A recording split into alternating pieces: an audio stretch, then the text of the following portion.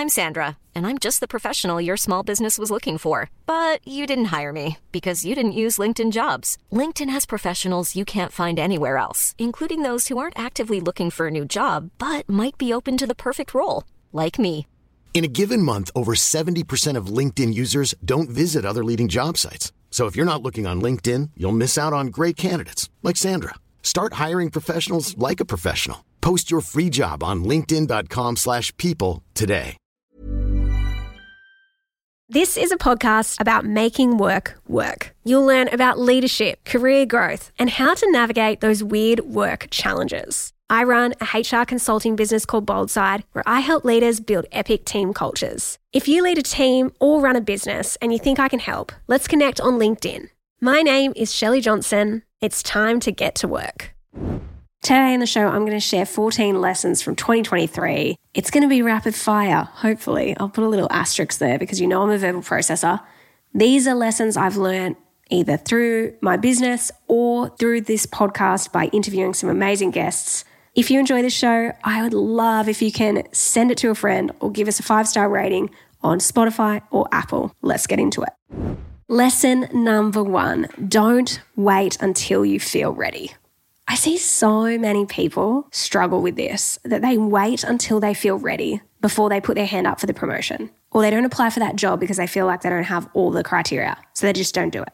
Or they let the fear of what if they fail hold them back from taking the plunge. And I think it all comes back to this idea of waiting until we feel ready. And I think a lot of things in life we don't feel ready for.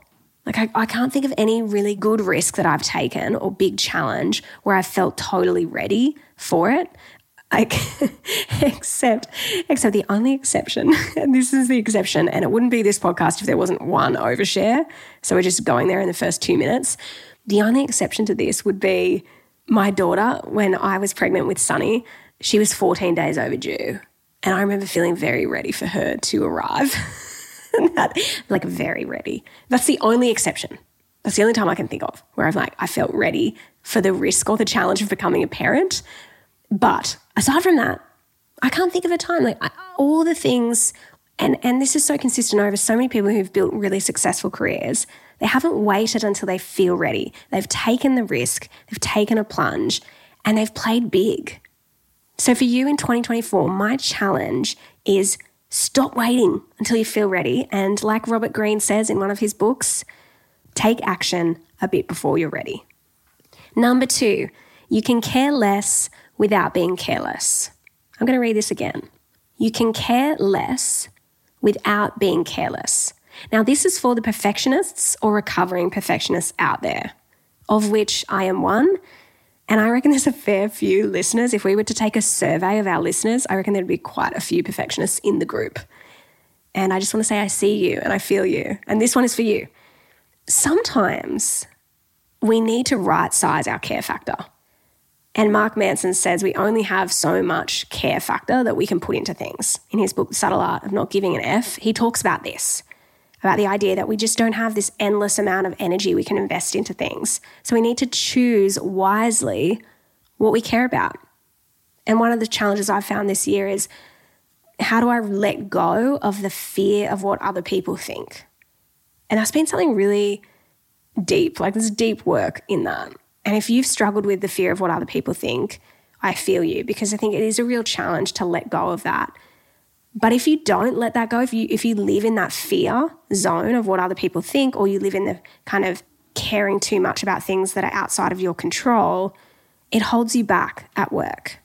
Now, there's always going to be things that are outside of our control that we care about. I'm not saying that we don't have care factor for them, but I am saying that we sometimes need to right-size our care factor and know that you can care a little bit less about some things and still not be careless. For me, one of the strategies I had for this particular lesson was I wrote that line down, I stuck it on my desk, and I looked at it every day just to go, okay, am I caring about something that I really shouldn't invest energy into? And if I stopped caring about that, what would happen?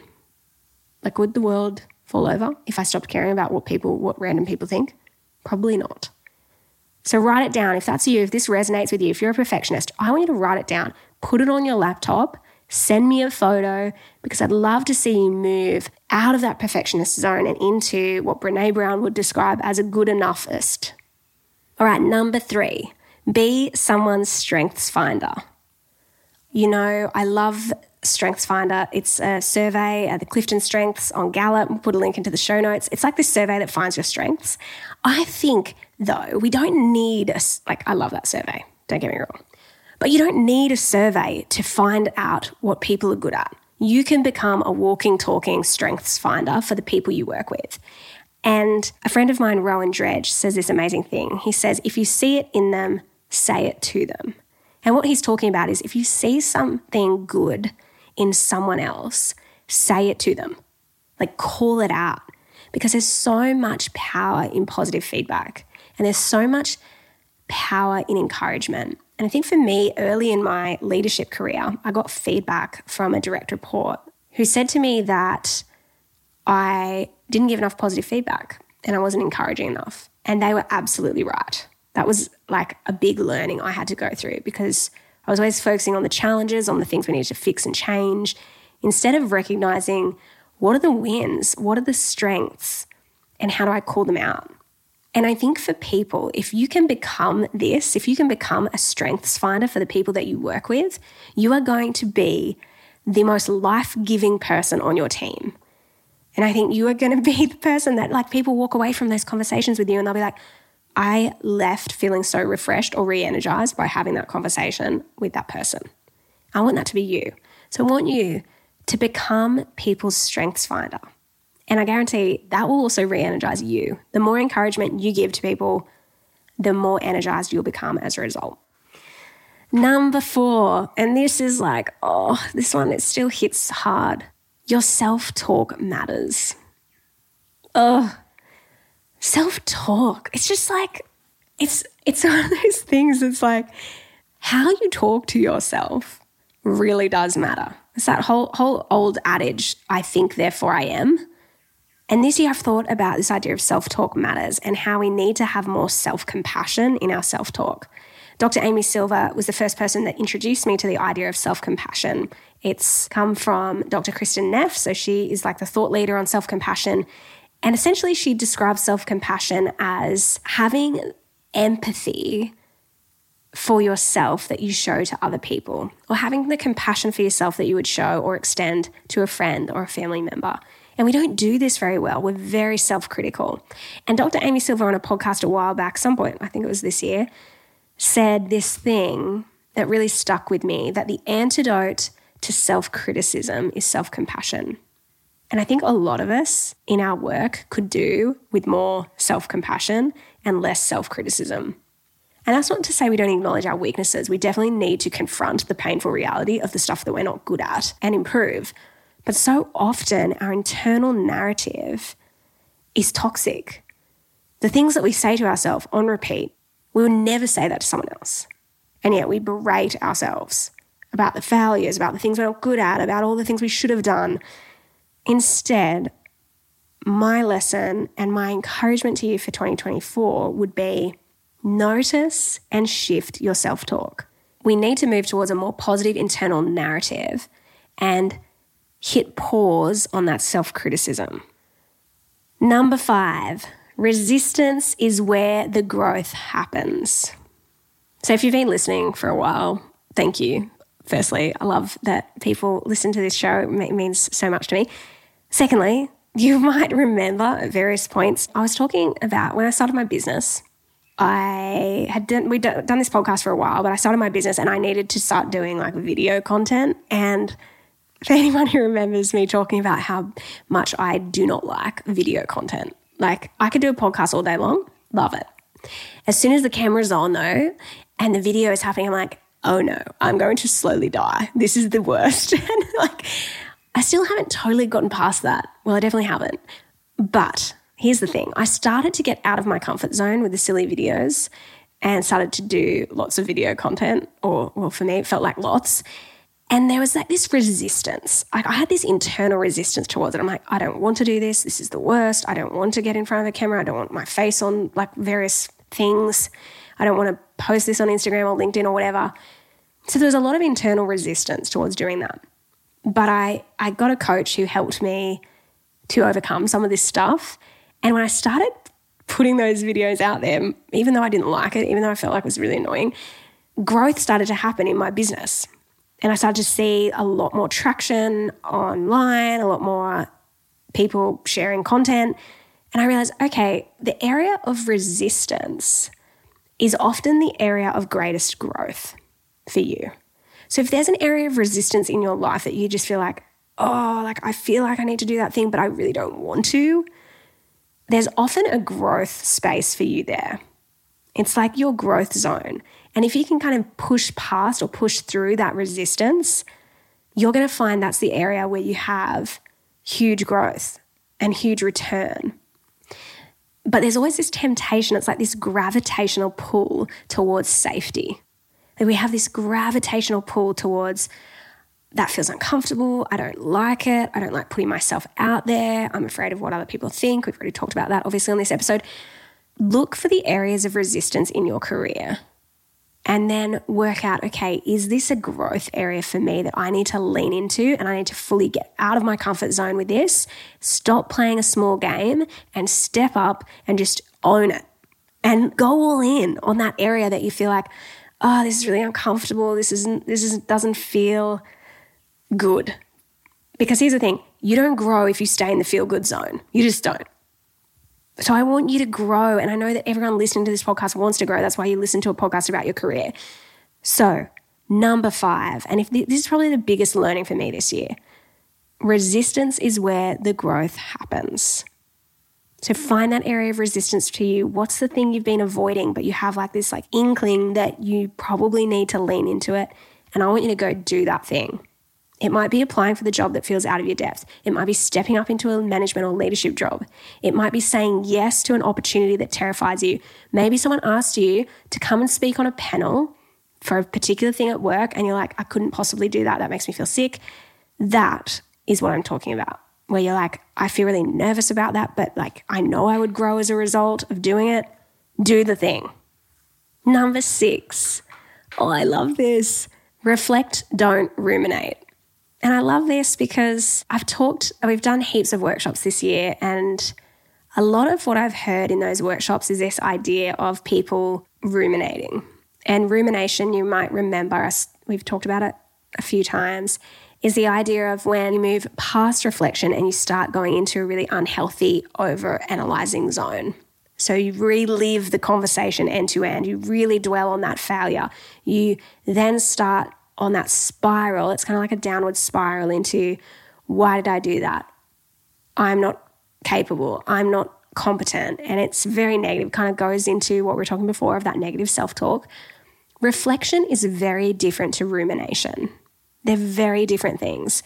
Reflection is that moment of pausing after maybe you did something you think, oh, could have done that a bit better. And it's got a level of self-compassion built in. So it's like, you know what? I could have done that better. I am going to do this differently next time. Here's what I've learned. And then you move on. Rumination is different. It is like spiraling around and around. It just goes around in your head and it stays there and there's no kind of out. You get stuck. Rumination is not a healthy mindset. And I don't want you to kind of get in that zone. So we need to know the difference between reflection and rumination. And it's way more valuable to you to reflect, and it's unhelpful to you to spend time ruminating. I think the biggest difference between the two is that rumination, it doesn't really have action associated with it. Whereas reflection is all about, okay, cool, that happened. Yep, could have done it differently. We'll do this next time. And it's like this forward-focused, action-oriented learning. Rumination doesn't have action. It's just like lingering in that painful feeling of like, oh my gosh, that was the worst. I'm the worst. Everything is the worst. So number 6, reflect, don't ruminate. We're going to take a break, and when we come back, I've got a few more, and some are a little bit spicy. The next one in particular is, if you want to grow in your career, I just wanted to remind you about our book, Sort Your Career Out and Make More Money. Glenn James and I have written this book to help you with any kind of career crisis, but also those things that you want, like getting a promotion, making more money, moving into a leadership role.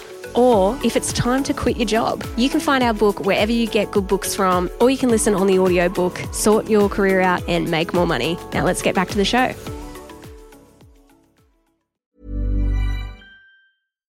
If you're looking for plump lips that last, you need to know about Juvederm lip fillers. With Juvederm Volbella XC and Juvederm Ultra XC, your lip look, whether it's subtle or bold, can last up to 1 full year with optimal treatment and no additional maintenance. Find a licensed specialist and see if it's right for you at Juvederm.com today. That's JUVEDERM.com. Add fullness to lips in adults over 21 with Juvederm Volbella XC or Juvederm Ultra XC. Do not use if you have severe allergies or a history of severe allergic reactions, or if you're allergic to lidocaine or the proteins used in Juvederm. Tell your doctor if you have a history of scarring or taking medicines that decrease the body's immune response or that can prolong bleeding. Common side effects include injection site redness, swelling, pain, tenderness, firmness, lumps, bumps, bruising, discoloration, or itching. As with all fillers, there's a rare risk of unintentional injection into a blood vessel, which can cause vision abnormalities, blindness, stroke, temporary scabs, or scarring. For full, important safety information, visit Juvederm.com.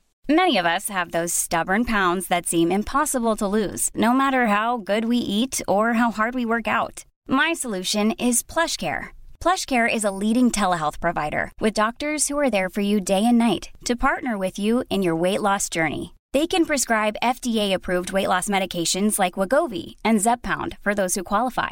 Plus, they accept most insurance plans. To get started, visit plushcare.com/weightloss. That's plushcare.com/weightloss.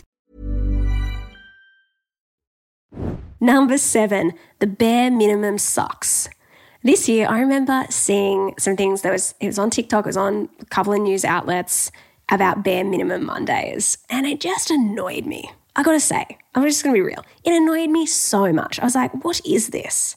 And then we had that whole thing on TikTok of lazy girl jobs. Look, the bare minimum to me is annoying because it's kind of sold as like, this is for your well-being. But research into well-being shows that your well-being is at its highest when you have a level of growth and challenge. And McCrindle did a bunch of research on that, so you can check out their book, Work Wellbeing. Well-being has to have a level of healthy growth. And the bare minimum, just kind of doing the bare minimum to skate by, is not that. And I know people get annoyed at me about this. I've just had recently on LinkedIn someone saying, when I talk about the bare minimum, well, you should expect people to not do anything extra and go above and beyond. And I'm like, well, okay, fine. If you want to do the bare minimum, do it. But don't expect anything more than the bare minimum in return for your effort. Like, that's the hard truth.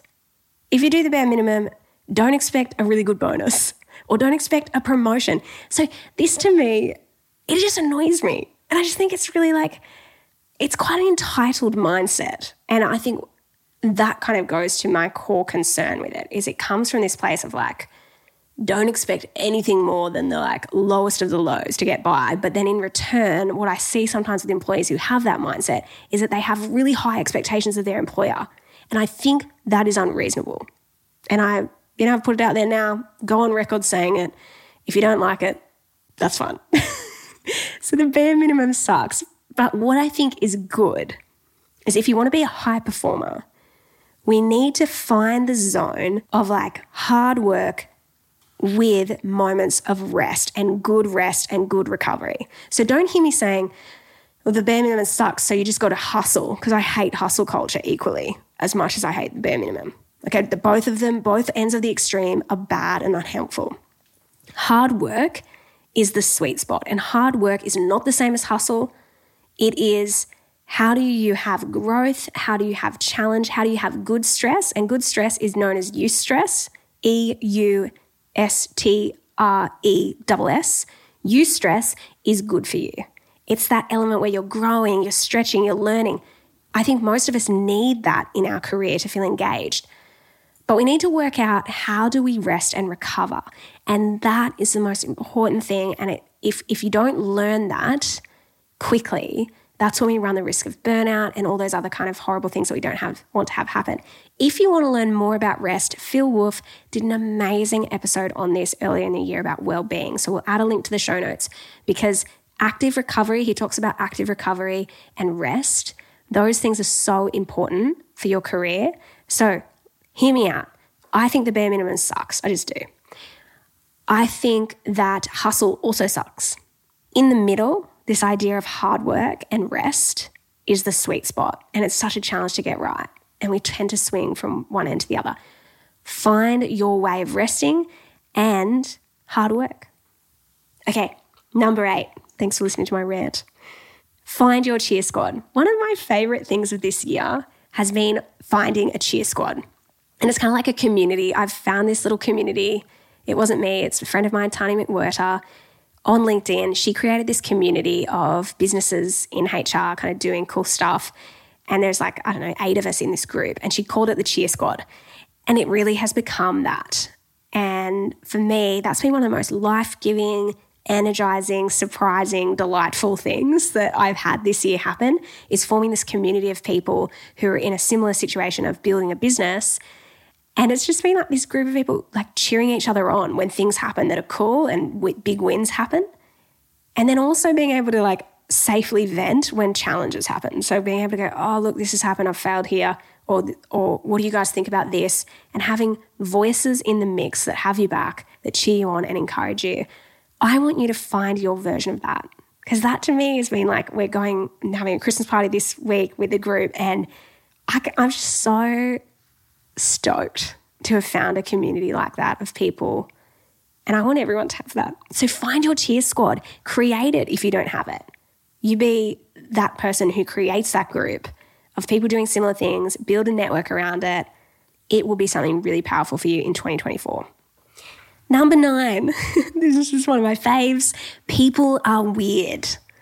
Like, people are just so weird. And like, my lesson is just the constant reminder that people are weird and they do weird things. Like, I'm weird, you're weird, listening probably. We're all weird. And that's what makes us cool. Like, embrace the weirdness that is people. Early in my HR career, I used to find it quite frustrating dealing with all the drama that came with people, like, and the constant like, oh my gosh, you got another one of these weird things that's come up. But now later on, I find I love it. Like, I've just learned to go, you know what? I love this. Like, I'm surprised by it. I'm intrigued by it. I'm curious about what weird thing could possibly happen.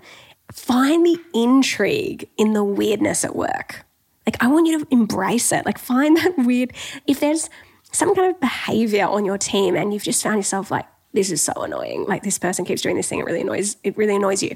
Start to look at it from a different angle and reframe it and go, how can I analyze this person's weirdness and find the joy in it or write the story down. Like, one of the things I've started doing is writing the stories and capturing them, just to be able to go, you know what, that's really weird. I'm going to turn this, I could get frustrated about it, but instead I'm going to turn it into some kind of story and like look at it and enjoy the funniness for what it is in like 2 years' time when I'm past the frustration of it. So anyway, just an aside, people are weird, embrace the weirdness. Number 10, curiosity is your superpower. This year, earlier in the year, Steph Clark came on the show and she was talking about the future of work and about all the changes we're seeing with AI. And she described something really amazing around curiosity and how curiosity is probably the core skill that you will need in the future. And I have been thinking a lot about that since she said it, of how can you become more curious about the world, about the way we work, about yourself and about the people that you work with, and let that curiosity help you to learn and help you to grow.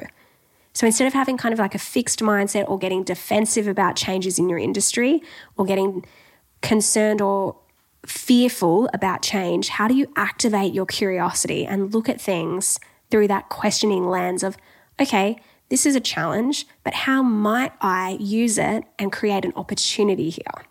So thank you, Steph Clark, because I love your work. Number 11, make your manager's life easier. Shane Hatton on one of his episodes said this amazing thing around how managers are there to make their employees' lives better and employees get to make their manager's life easier. And I think that was such a good takeaway, that if you want to grow in your career, try to find ways to make your manager's life easier. Like, often we think about all the things we want our manager to be doing for us, but if you can flip the perspective, It will help you progress if you can do this. Now, I know it's not easy, but I want you to flip your perspective for a second. Go, how can I make their life easier? How can I anticipate and preempt some of the things that they're going to need or want from me and do it before they ask? Or instead of coming to my manager with problems, how could I come to them with solutions first? Instead of just kind of handballing or forwarding an email and going, you deal with this, how can you preempt the things that they're going to need and make their life easier? Number 12, seek out more feedback. And I'm going to also say, seek out more feedback and seek out diverse perspectives. Becoming a feedback magnet is something that you can do to grow.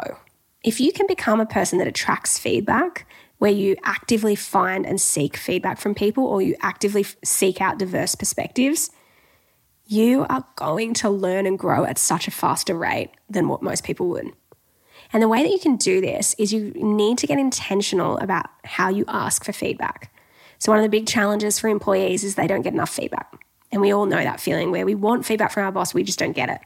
So the way you change that is you get clear and intentional with your questions. If you have an area in your career that you want to grow in, you want more feedback on, I want you to talk to your boss about that in advance before you do anything in that space. Say, hey, this is the area I want to grow and why. Can you look out for things in how I can develop and improve? I'm presenting to a client next week on this particular topic. Could you write down the 3 things that I could do differently next time? So by asking them for feedback in advance, by getting really intentional with how you seek it out, you will get better insights into the areas that you can improve. So seek out more feedback. The other side of this is seek out diverse perspectives. So one of the traps for all of us is our unconscious bias. We all have unconscious biases and they stop us from hearing or seeing different perspectives. So I want you to look for, in meetings, how can you actually facilitate conversations to get different perspectives from the group? So you might put an idea out there and say, hey, Jack, I know you have a different perspective on this. I'd love you to challenge me on it. Or Jack, what do you see that maybe I'm not seeing? So by framing and asking questions to seek out diverse perspectives, you're going to challenge your own internal biases. And that, again, is another way that you can grow and learn. Number 13, this is a random one, but I've just put it in there as a lesson. Small talk is awkward. Ask deep questions. Small talk, I know we all have to do it and that's just part of life. But I was sitting on a meeting before recording this podcast and the meeting opened and it was like 7 minutes or maybe less. Maybe it was only 4, but it felt like 7. It was probably actually only 2.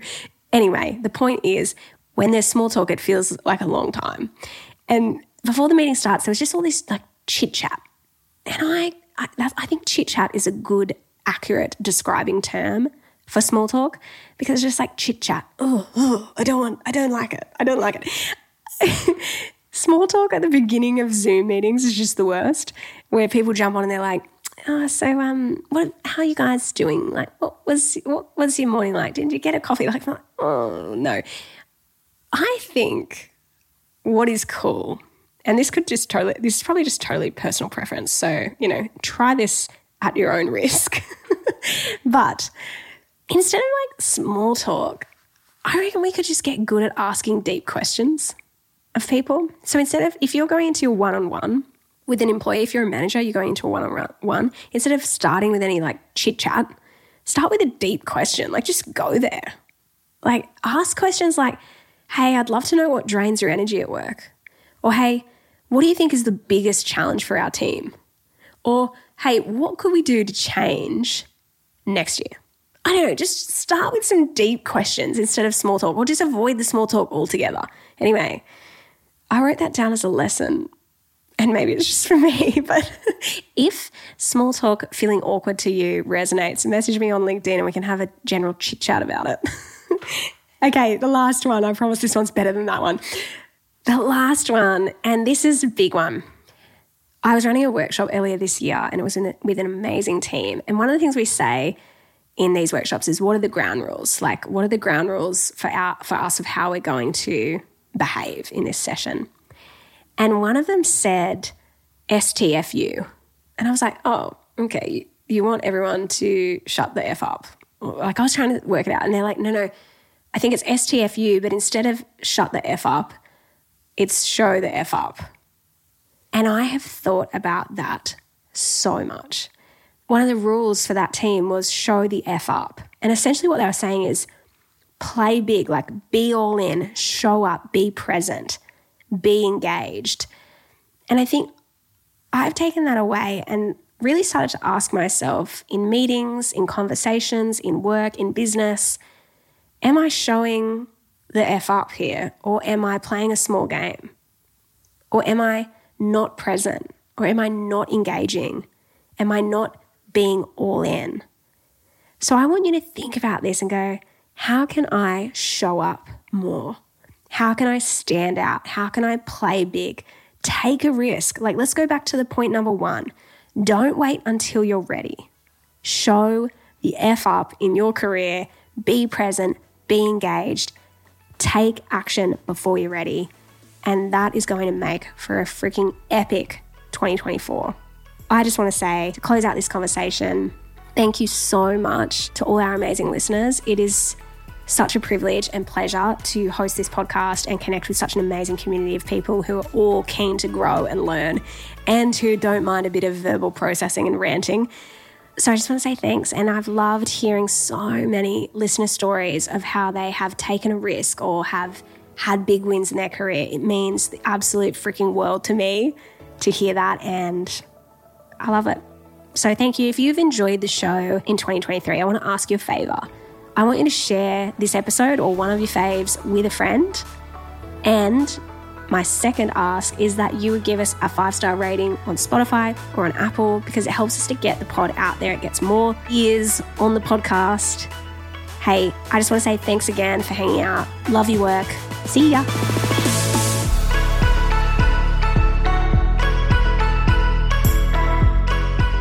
We acknowledge the Awabakal people, traditional custodians of the land on which our studio sits, and pay respects to their elders past, present and emerging. We extend that respect to Aboriginal and Torres Strait Islander peoples who may listen to our podcast. We love learning how to do all things well, which is why we have a bunch of different podcasts on a variety of topics. So go and check out My Millennial Investor, My Millennial Money Professional, My Millennial Property, My Millennial Money, My Millennial Daily, and Retire Right.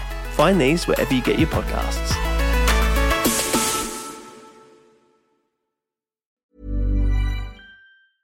Even when we're on a budget, we still deserve nice things.